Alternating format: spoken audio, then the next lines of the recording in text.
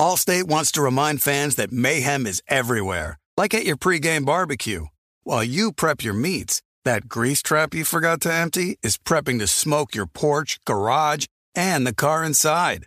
And without the right home and auto insurance coverage, the cost to repair this could eat up your savings. So bundle home and auto with Allstate to save and get protected from mayhem like this. Bundled savings vary and are not available in every state. Coverage is subject to policy terms and conditions. We are welcoming a new show to iHeart and the DraftKings YouTube channel. It is called Point Game with John Wall and CJ Toledano. It's an insider's look at the NBA and the culture surrounding the league. Every week, the five-time All-Star and the number one pick in the 2010 NBA draft, John Wall, will give his unique perspective on the hottest topics in the league and tell the best behind-the-scenes stories from his time in the NBA. So check out Point Game with John Wall and CJ Toledano on the iHeartRadio app, the DraftKings YouTube channel, or wherever you listen to your podcasts. Looking for an assist with your credit card but can't get a hold of anyone? Luckily, with 24/7 US-based live customer service from Discover, everyone has the option to talk to a real person anytime, day or night. Yeah, you heard that right. You can talk to a real human in customer service anytime. Sounds like a real game changer if you ask us. Make the right call and get the service you deserve with Discover. Limitations apply. See terms at discover.com/creditcard. The Volume.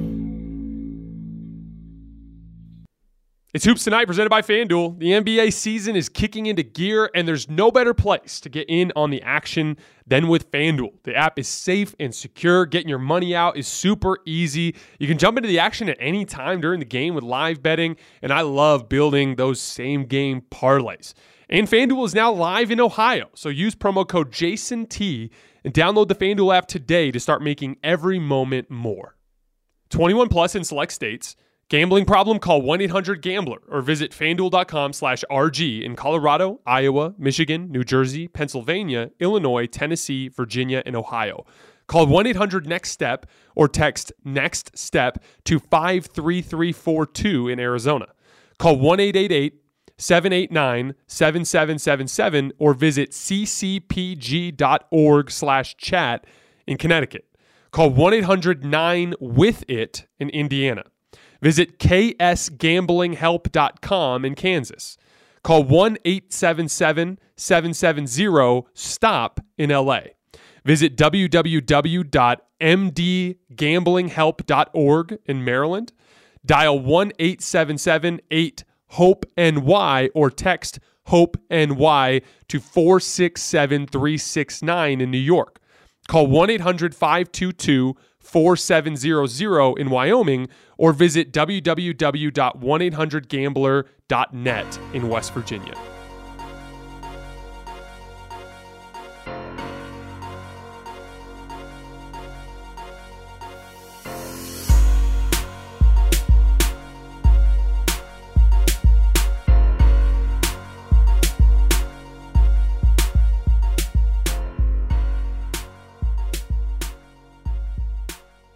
All right, welcome to Hoops Tonight, presented by FanDuel here at The Volume. Happy Monday, everybody. I hope all of you guys had an incredible weekend. My wife and I spent the weekend moving. We are veterans of the moving game. We've done it 9 times since her and I met back in 2014, including across the country twice. What's funny is no matter how many times I do it, it literally never gets any easier. It's a complete and total pain in the ass every single time. But there's a light at the end of the tunnel. On Friday, we're going on our first ski trip of the season. Skiing is my second favorite thing to do in the world behind basketball. So I'm very excited for this time of year. Finally going to get the skis on snow for the first time this weekend. We are halfway through the NBA season. Most teams have played around 40, 41 games. I love doing the game breakdowns. I love that cadence that we normally have during the week, but we're going to take a break from that this week. We will do an instant reaction video on Thursday night when Boston plays Brooklyn. At least that's the plan as of right now. We'll see when we get closer because I know the Kevin Durant injury is a little bit of a factor there. But the rest of this week, we're going to be focused on midseason, kind of like zooming out and taking a look at the league. So today we're going to do all NBA teams.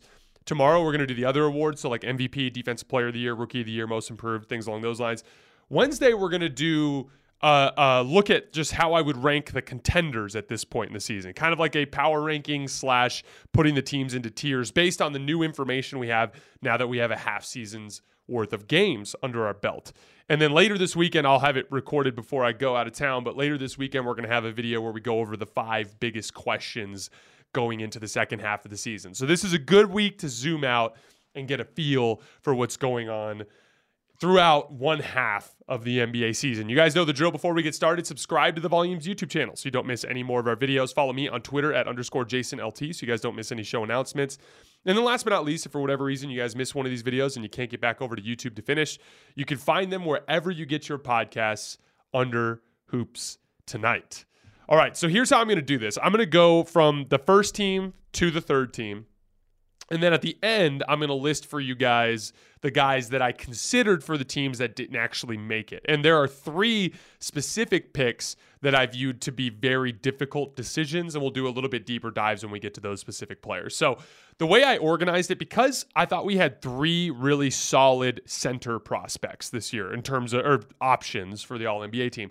Typically, the All-NBA team gets convoluted because we have forwards that clearly play guard. Like, for instance, Luka's kind of a forward, but for all intents and purposes, he's an NBA guard. They usually are functionally using him the way that any other team would use a point guard. So I'm going to consider him a guard. But we're not going to put any forwards in the center position because I think we have 3 legit centers that are clearly playing like top 15 players in the league this year, and they deserve consideration at that center spot. So we're not going to do any janky stuff with the centers in this particular list. So it's going to be guard, forward, center for all 3 teams. Uniquely this season, I think that makes sense. So first team, at guard, I have Luka Doncic. This year, he's averaging 34, 9, and 9 on 61% true shooting.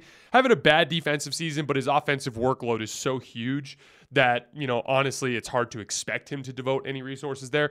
And then, honestly, they need him to play that style for this team to have any chance to win. And what's crazy is there's a tone and tenor surrounding the Mavericks and Luka this year that's kind of negative.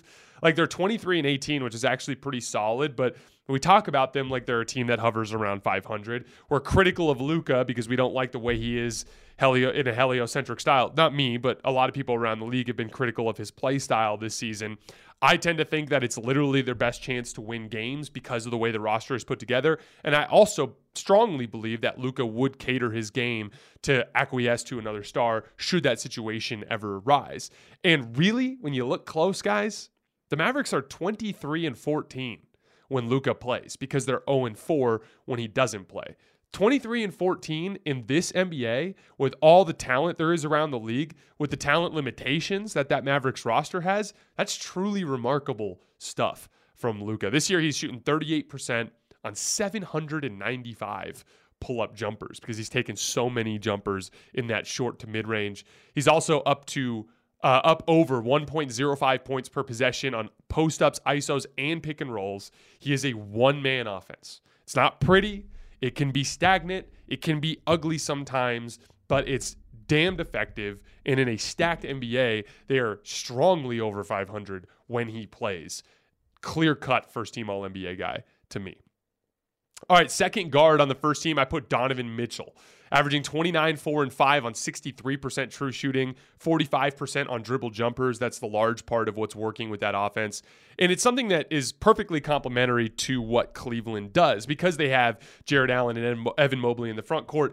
Evan Mobley's still not a consistent shooter, so they don't really have a ton of spacing. So it's steady pick and roll, and they desperately need somebody that can knock down pull-up jumpers at a high rate. That's what Donovan Mitchell gives them, particularly from 3, which is something it's 45%, but from an effective field goal percentage, it's drastically higher than that because of how good he is at pull-up 3-point shots. And so that complementary fit has actually made him a legit MVP candidate this year. The Cavs are 24 and 12 when he plays, and they're thriving on offense despite that lack of spacing. And he's not a great defensive player, but he has enough physical tools as an athlete to help with contested rebounds or in easier defensive responsibilities like on-ball responsibilities. He can do enough to at least not be detrimental to a great extent to that defense.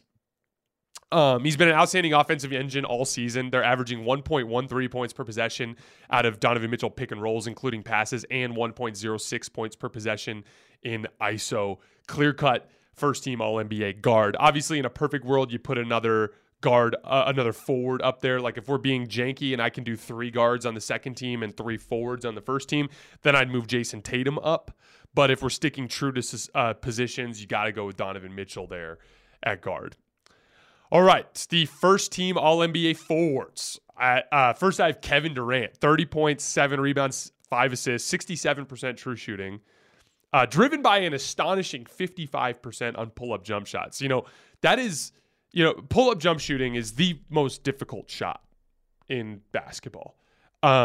It's the shot that all defenses force you to take because they want to take away the easier shots, right? Driving kicks to easy three-point shots, shots at the rim, easier, catch and shoot opportunities. They're trying to avoid that as much as possible. So the coverage is dictated towards allowing pull-up jump shots to take away those other things away. That's the trade-off. And so when you have a guy that can be knocked down in those specific shooting situations, it's immensely valuable in the NBA. What's crazy with Kevin Durant is he's hitting those at an efficiency that literally doesn't make any sense. He's hitting them more efficiently than a lot of guards do at the rim. He's shooting 55% this year on pull-up jump shots. And then we're going to talk about this a lot more when we get to Kyrie, but that's specifically ultra valuable to Brooklyn because they have to play a couple of non-shooters often. Like they're playing Ben Simmons and Nick Claxton both just under 30 minutes a game. So there's a lot of overlap when those guys are on the court together. And if you're going to thrive with 2 non-shooters on the court or 1 non-shooter at the court at all times, you're going to need guys that can comfortably shoot over the top of defense. And Kevin Durant is the best in the world at hitting those jump shots off the dribble over defensive players. He's also going to make an all-defense team this year. I watched a lot of film this morning on Brooklyn's defense because I'm so intrigued by how they've been so dominant after such a bad start to the season. And it really comes down to this. A ton of switching, but not in an unnecessary way. Like when teams set ghost screens or sloppy screens, they'll stay home. They'll chase over the top. When they get a switch onto a guard in the post, they always pre-help with shell drill. So like, let's say for instance that Kyrie Irving switches out to a player on the perimeter and they immediately walk him down to the post. Nick Claxton's probably going to be guarding a player on the weak side of the floor. He will be in help side almost directly under the rim. Then as the post entry is happening, he'll run and guard the post player. And as the post entry is happening, Kyrie will sprint out to guard Nick Claxton's guy. So it's a really smart switching scheme that doesn't switch when they have to, saves their switched defenders out of post mismatches that they don't like. And a huge heavy part of what makes this all work is when they stagnate teams and force them to ISO, they don't want to ISO Kevin Durant because he's so long. They don't want to ISO Nick Claxton. Sometimes they do, but he does pretty well on the perimeter. So those guys are in help all the time. And Kevin Durant in particular has done an outstanding job helping at the rim with his length and athleticism. He will make an all-defense team this year if he stays healthy. Obviously, he's been ruled out with this MCL sprain, but the intel this morning was that it's not very severe, and they're expecting him back in less than a month. So it should not impact his defense, his all-defense voting. It should not impact his MVP voting all that much. He's also been the best pick-and-roll ball handler in the league this year.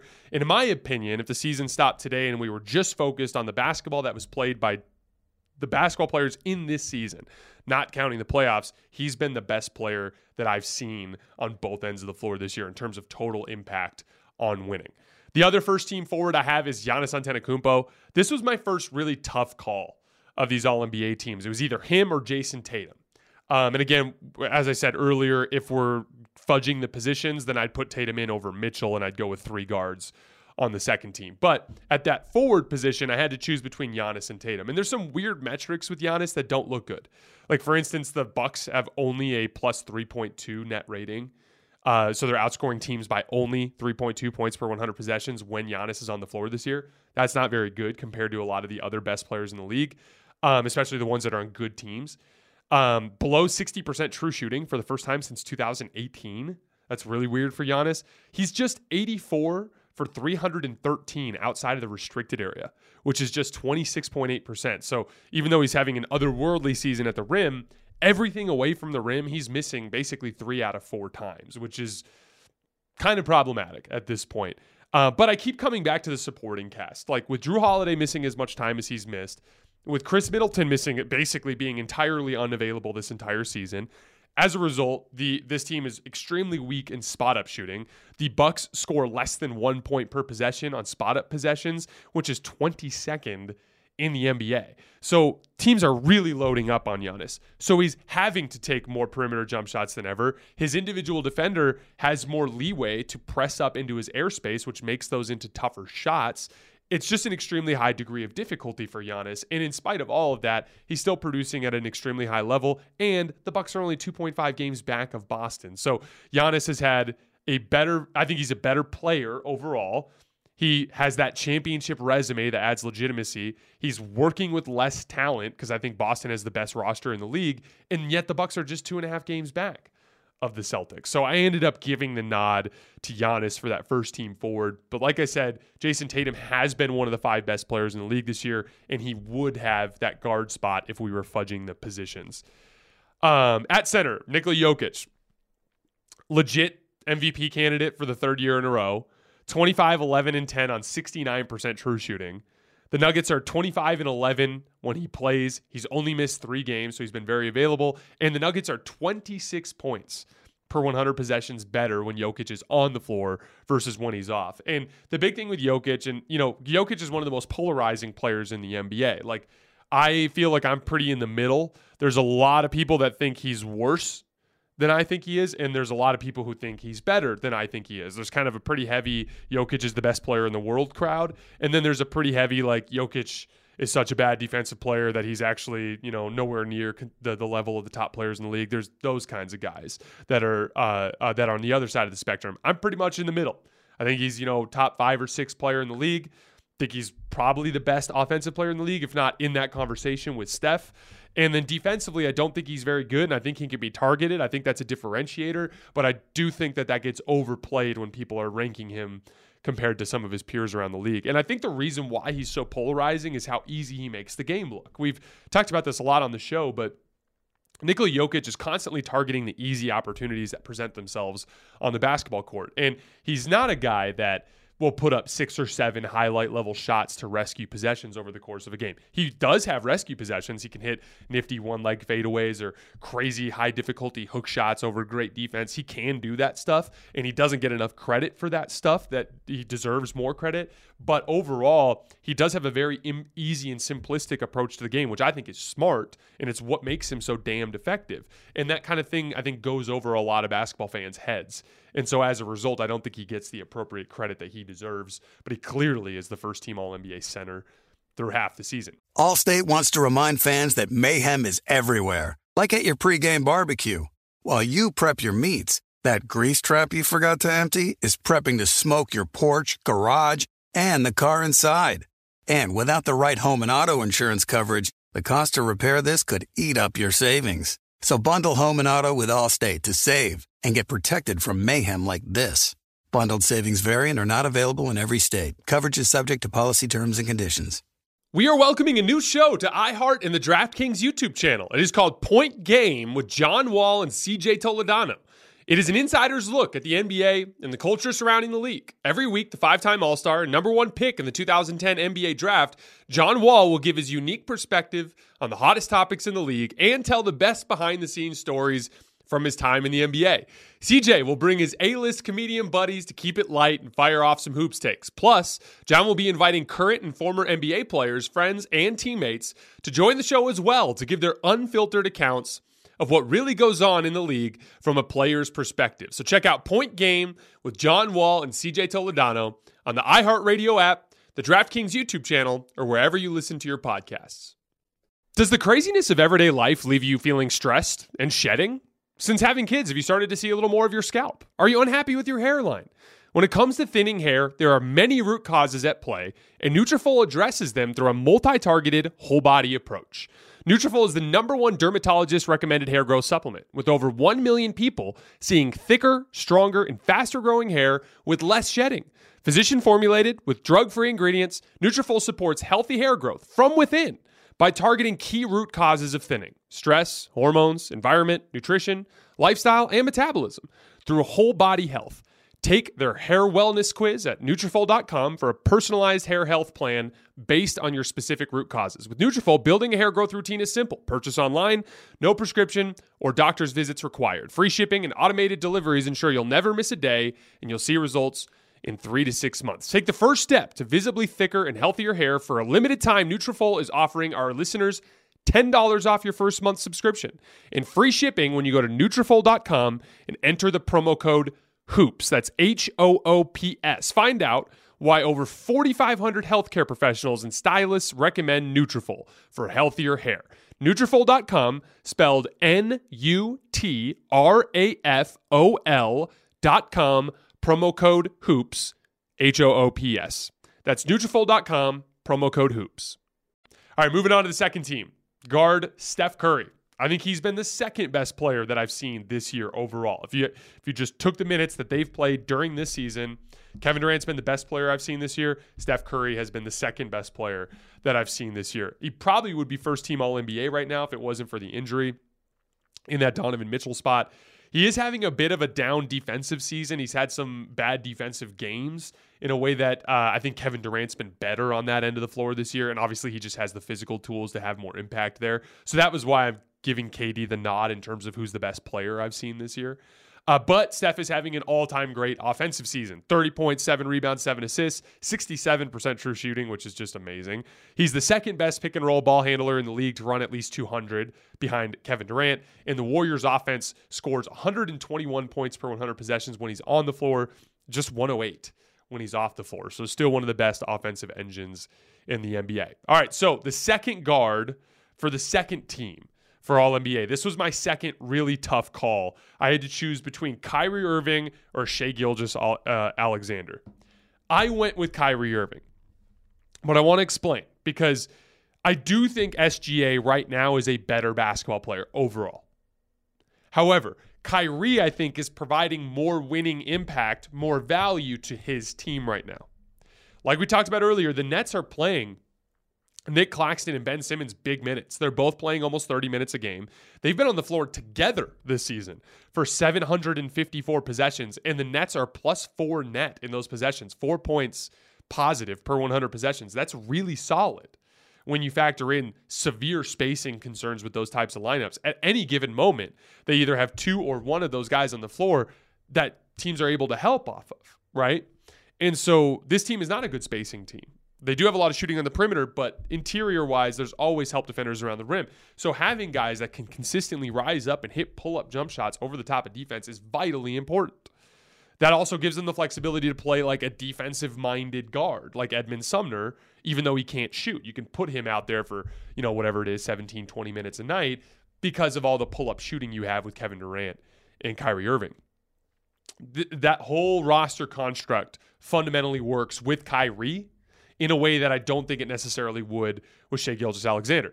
Shai is a solid pull-up jump shooter, but Kyrie is 8% better in effective field goal percentage on pull-up jump shots because he's a bit better from two, but he's much, much better on pull-up three-point shots, which obviously brings a ton of efficiency. It's actually become one of Kyrie's go-to shots of late, especially in clutch situations.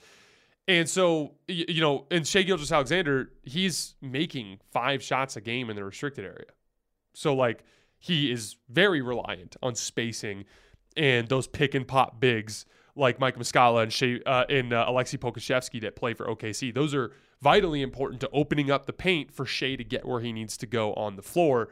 Kyrie and Kevin Durant, in their ability to consistently shoot over the top, allows them to play non-shooters in the front court. So as I'm zooming out, Shai's a little better player in terms of overall impact on a winning team. I mean, we're talking about the second best player on the second best team in the league. I think he pretty clearly is good enough to be that second team All-NBA guard. 26, 5, and 5 on 61% true shooting. I also think he's having a much better defensive season than, say, Ja Morant. And again, like I said, uniquely makes the Nets roster more functional. So I've got Kyrie Irving as the second team, second guard. All right, first forward on the second team, Jason Tatum. I talked to you guys earlier about why I had Giannis over him, so I won't go any further into that. 31, 8, and 4 this year on 61% true shooting. Still an outstanding defender, but he has had some bad games. Like that Denver game was a really annoying one for me because it was another opportunity for the Celtics to send a message. And Jason Tatum just mailed that game in defensively, especially in his off-ball possessions. Jokic caught him sleeping a bunch of times. I was kind of disappointed in him there. That said, still a bona fide MVP candidate. Just Giannis and KD are better right now. And I think they deserve those 2 spots. Second forward on the second team, LeBron James. So Anthony Davis went down on December 16th, And since then, LeBron has been playing arguably like the best player in the world. It's either him or Jokic. Over the course of the last month or so, LeBron and Jokic have been a step above everyone else in the league. Since Anthony Davis went down, LeBron's averaging 34 points per game, 8 rebounds, 7 assists, 57% from the field, 64% true shooting. And the Lakers managed somehow over that span to go 8-5, despite severe personnel limitations. They do not have a backup center that they trust that they can play. They do not have any perimeter size or shooting. It's basically LeBron, Thomas Bryant, and a bunch of guards. And they are winning games. Now, they're getting contributions. Dennis Schroeder's playing really well. Thomas Bryant's playing really well. Russell Westbrook is having his second significant good stretch of basketball in this season. All those guys are playing well, but LeBron is the guy who functionally makes it work. On the defensive end of the floor, he makes up for so many size-related issues because of his ability to grab contested rebounds. Again, I encourage you. One of my favorite LeBron things that you guys have to start paying attention to when he's playing that a lot of people miss is the contested rebounds. Watch a three, ball goes high in the air, there's 2 centers down there jumping, and here comes LeBron towering over everybody to tap the ball to Dennis Schroeder or something along those lines. Watch LeBron in contested rebound situations. That is how he, as basically a wing, can functionally replace a good percentage of front court athleticism and size in those defensive rebounding situations. He's also been playing really good help defense over the course of this recent stretch. LeBron, it's truly bizarre how reliably great he's been on a night in, night out basis in his 20th season. I did have a little bit of a run-in with Cuffs the Legend, LeBron's friend on Twitter on Saturday night. He got after me because I was critical of LeBron earlier in the season. And I have to say this every year to LeBron fans because they can't handle it. To make it simple, I am a big LeBron fan. He's my favorite player. He's the reason why I got into the league. The reason why I got into basketball. I was raised on football and baseball. And watching LeBron got me to fall in love with this game, which in turn has paid for my schooling and become my career. I owe everything to LeBron getting me to fall in love with basketball. So yes, I have a great deal of attachment there. That's why I decided to cover the Lakers when I got into this industry. It's why we talk about a lot of Lakers on the show. I'm a fan of LeBron.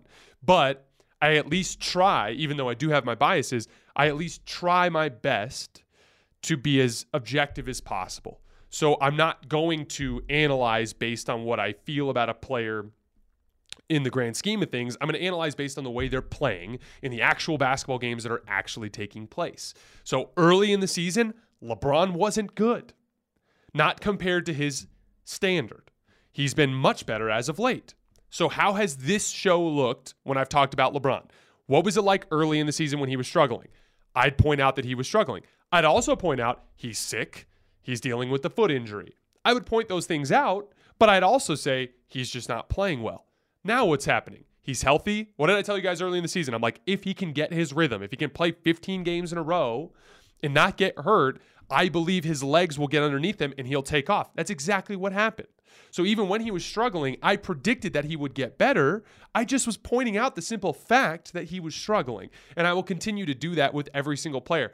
You guys know Russell Westbrook is probably my least favorite player in the entire NBA. And rooting for a LeBron James team is extremely frustrating with Russell Westbrook on the roster. What have I done when Russ has played well this year? I've pointed it out because it's just true. At the core, I love basketball. And when I see Russ do good basketball things that lead to a team that I root for to win games, of course I'm going to acknowledge that. And so I always think that's funny. And I get it. It's LeBron's friend. He's got to come to his defense. But like, if you were a Lakers fan and you were critical of LeBron early in the season, you were right. You weren't wrong. You weren't being dishonest. You weren't hating. You were simply pointing out what was happening on the basketball court.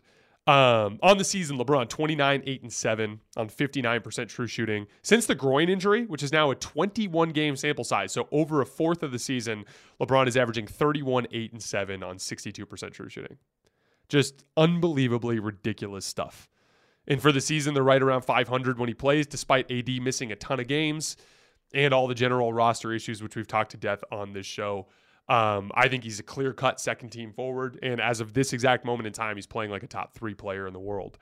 Center for the second team, Joel Embiid, 34, 10, and 5, career high 64% true shooting. We talked about Giannis and his shooting outside the restricted area earlier. Check this out.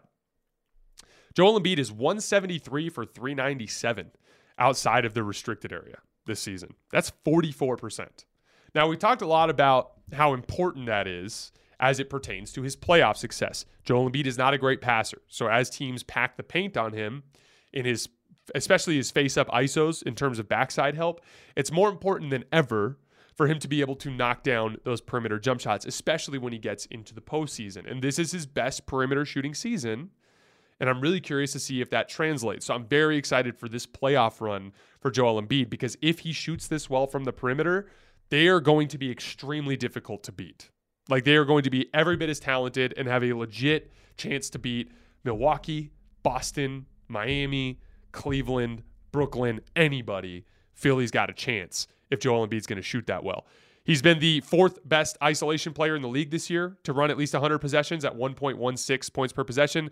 He's been the third best post player in the league to run at least 100 post-ups at 1.18 points per possession. And he's been the fifth best roll man in the league to run at least 100 roll man possessions at 1.15 points per possession. And then on the other end of the floor, he's completely anchoring the fourth best defense in the league. And if you really look close, they're playing Matisse Thybulle a little bit more frequently now. He's a very good defensive player. Tobias Harris is underrated, but there's a lot of minutes being played by, Tyrese Maxey, who's having a better defensive season, but still is not very good. James Harden, better defensive season, still not very good. Shake Milton's out. There's a lot of guys that are playing. Georges Niang's another one. There's a lot of guys that are bought leeway on the defensive end of the floor because of what Joel Embiid does as a backline rim protector. He's our second team center. All right, third team. Guard, Shai Gilgeous-Alexander. Best combination of rim scoring and pull-up shooting in the NBA. He is 10th in pull-up shooting percentage among players who take at least 5 pull-up jump shots per game at 46%. He's also 12th in restricted area makes per game at 4.5. That is the most among all the guards in the league, including Ja Morant. So he's finishing at the rim more frequently in NBA games than Ja Morant is. That's how crazy he is as a downhill threat. The only players that are ahead of him, the 11 players that are ahead of him in restricted area makes, are all centers, guys who basically function as centers, like Aaron Gordon. We've talked about how he basically functionally runs the center in their offense as like a dunker spot guy. And then the aliens, LeBron, Zion, and Giannis. Those are the only guys that are ahead of Shai Gilgeous-Alexander at the guard position in rim finishing. For the season, 31, 5, and 6 on 62% true shooting. He's a solid defensive player with good length to bother shooters. He's a little thin. That's his big weakness on defense right now. And for the season, the Thunder are basically even when he plays, and then they lose big time in all the minutes when he's off the floor. Definitely been one of the top 6 guards in the league this year.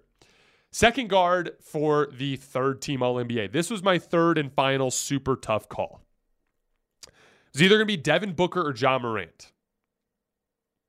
And it will probably be Ja by the end of the season, because Devin Booker is dealing with this groin injury. He's probably going to miss at least another few weeks, maybe even more.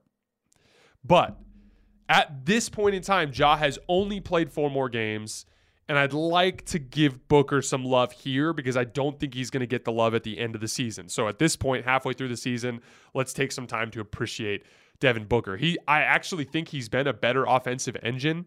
When you actually factor in, I used to think the Suns had the most talented roster in the league after the Stars, but injuries have really piled up. Chris Paul has completely declined, and he's no longer the same player that he was in the playoffs before the Dallas Mavericks series.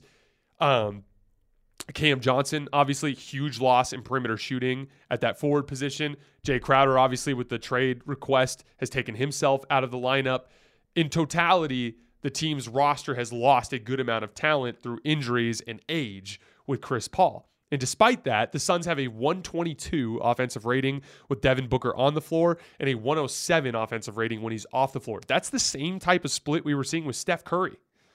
That's the type of impact he has on that Suns offense. I also think he has more variety. I think Ja can get a little repetitive with his high ISO, high pick and roll attack. Devin Booker is a lot more versatile in the spots on the floor he can attack. He's a little more patient. Ja Morant is a more productive passer in the way that his downhill presence creates tons of opportunities and with his heliocentric style to rack up assists. But in terms of really high-level reads, I think Devin Booker's pretty close to where John Morant is. And so I do think he gets nowhere near enough credit for what he does as a passer in this league. And then honestly, Devin Booker is just a much, much better defensive player right now. It will eventually, like I said, be Ja's spot as we get towards the end of the season and games played becomes a bigger factor, but I want to show love to Booker here. 27, 5, and 6 for the season on 59% true shooting. 18 and 11 are the Suns when Devin Booker plays, just 2 and 10 when he doesn't. All right, first forward position on the third team, Jaylen Brown. 27, 7, and 3 on 59% true shooting. Very good pull-up shooting season. 46% on 6 attempts per game. That's 8th in the league among players who take at least 5 per game. To give you an idea, Jason Tatum is making just 32% of his pull-up jump shots. So Jaylen Brown's literally 14% better on pull-up jump shots this year than Jason Tatum. He's also having an underrated playmaking season compared to what you'd expect from Jaylen Brown. In 97 pick and rolls this year where Jaylen Brown has passed out of it, the Celtics have scored 98 points, which is that overall is contributing to him in pick and roll to the tune of 1.1 points per possession, which is 16th in the league out of 126 players that have run at least 100 pick and rolls. So better pick and roll passing has led to him being one of the best pick and roll ball handlers in the league. And he's still a very good defensive player. It's a similar type of season to Jason Tatum. Like when he's locked in, he's very good, but he's just having too many nights where he mails it in. That's been an issue with the Celtics and their arrogance all season. But he's the second best player on the best team in the league, absolutely deserving of an All-NBA selection to this point. Sorry, I've been dealing with allergies the last 4 or 5 days. It's driving me insane. I had somebody somehow identified it in our Saturday morning video, but it's just been the sniffles and congestion nonstop, which has been so much fun with me trying to move my entire life again.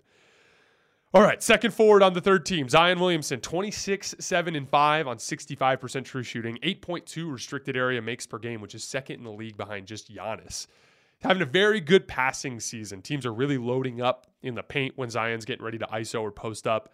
And he's particularly doing a great job of finding three-point shooters in those sets. He's passed out of post-ups and ISOs 157 times this year for 162 points, which is very good, up over a point per possession.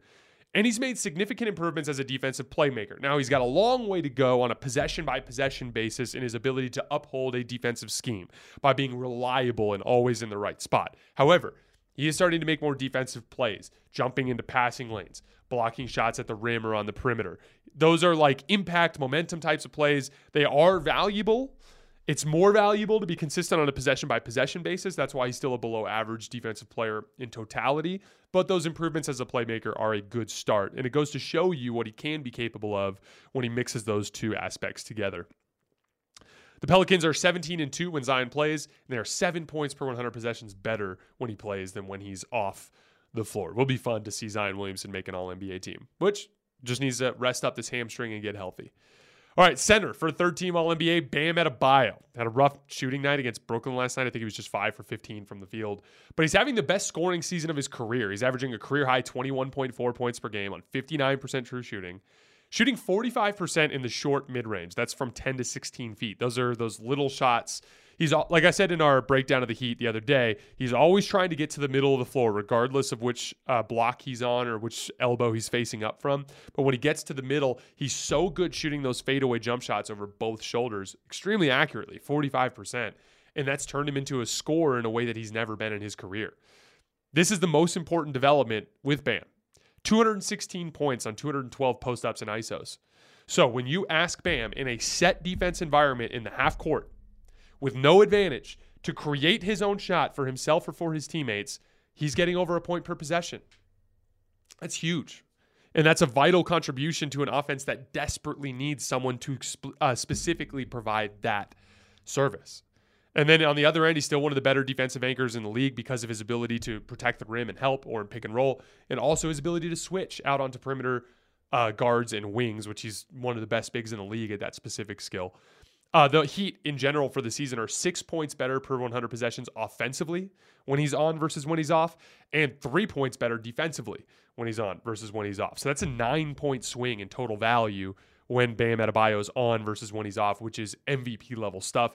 I think he's clearly the best center in the league that's not named Joel Embiid or Nikola Jokic. So in summation really quickly, first team guards, Luka and Donovan Mitchell. First team forwards, Kevin Durant, Giannis. First team center, Nikola Jokic. Second team guards, Steph Curry and Kyrie Irving. Second team forwards, Jason Tatum and LeBron. Second team center, Joel Embiid. Third team guards, Shai Gilgeous-Alexander and Devin Booker. Third team forwards, Jaylen Brown and Zion Williamson. Third team center, Bam Adebayo. These were the 8 players that did not make my cut. So these were players that were in consideration that did not make the list. At the guard, Damian Lillard, Ja Morant, DeMar DeRozan, De'Aaron Fox. Forwards, Pascal Siakam, Lauri Markkanen, and Jimmy Butler. And then the center, it was a toss-up for me between AD and Bam, but AD's just missed too much time, and Bam's been too good. I do think AD's been better when he's been healthy, but AD has been the 4th best center in the league this year in total contribution. All right, guys, that is all I have for today. We'll be back tomorrow with the other awards like MVP, Defensive Player of the Year, Rookie of the Year, Most Improved. Wednesday, we're going to be doing like a power ranking style tier of contender tiers. Thursday, instant reaction to Nets Celtics. As of right now, that might get canceled because of Kevin Durant. I'll let you guys know. And then later in the week, we're going to be doing our 5 biggest burning questions of the second half of the season. As always, I appreciate your guys' support, and I will see you tomorrow.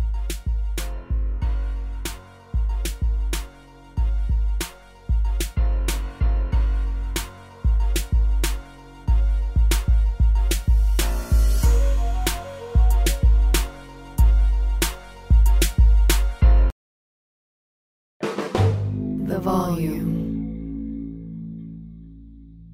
Allstate wants to remind fans that mayhem is everywhere, like at your pregame barbecue. While you prep your meats, that grease trap you forgot to empty is prepping to smoke your porch, garage, and the car inside. And without the right home and auto insurance coverage, the cost to repair this could eat up your savings. So bundle home and auto with Allstate to save and get protected from mayhem like this. Bundled savings vary and are not available in every state. Coverage is subject to policy terms and conditions. Looking for an assist with your credit card but can't get a hold of anyone? Luckily, with 24/7 U.S.-based live customer service from Discover, everyone has the option to talk to a real person anytime, day or night. Yeah, you heard that right. You can talk to a real human in customer service anytime. Sounds like a real game changer if you ask us. Make the right call and get the service you deserve with Discover. Limitations apply. See terms at discover.com/creditcard. Getting ready to take on spring? Make your first move with the reliable performance and power of Steel battery tools. From hedge trimmers and mowers to string trimmers and more, right now you can save $50 on select battery tool sets.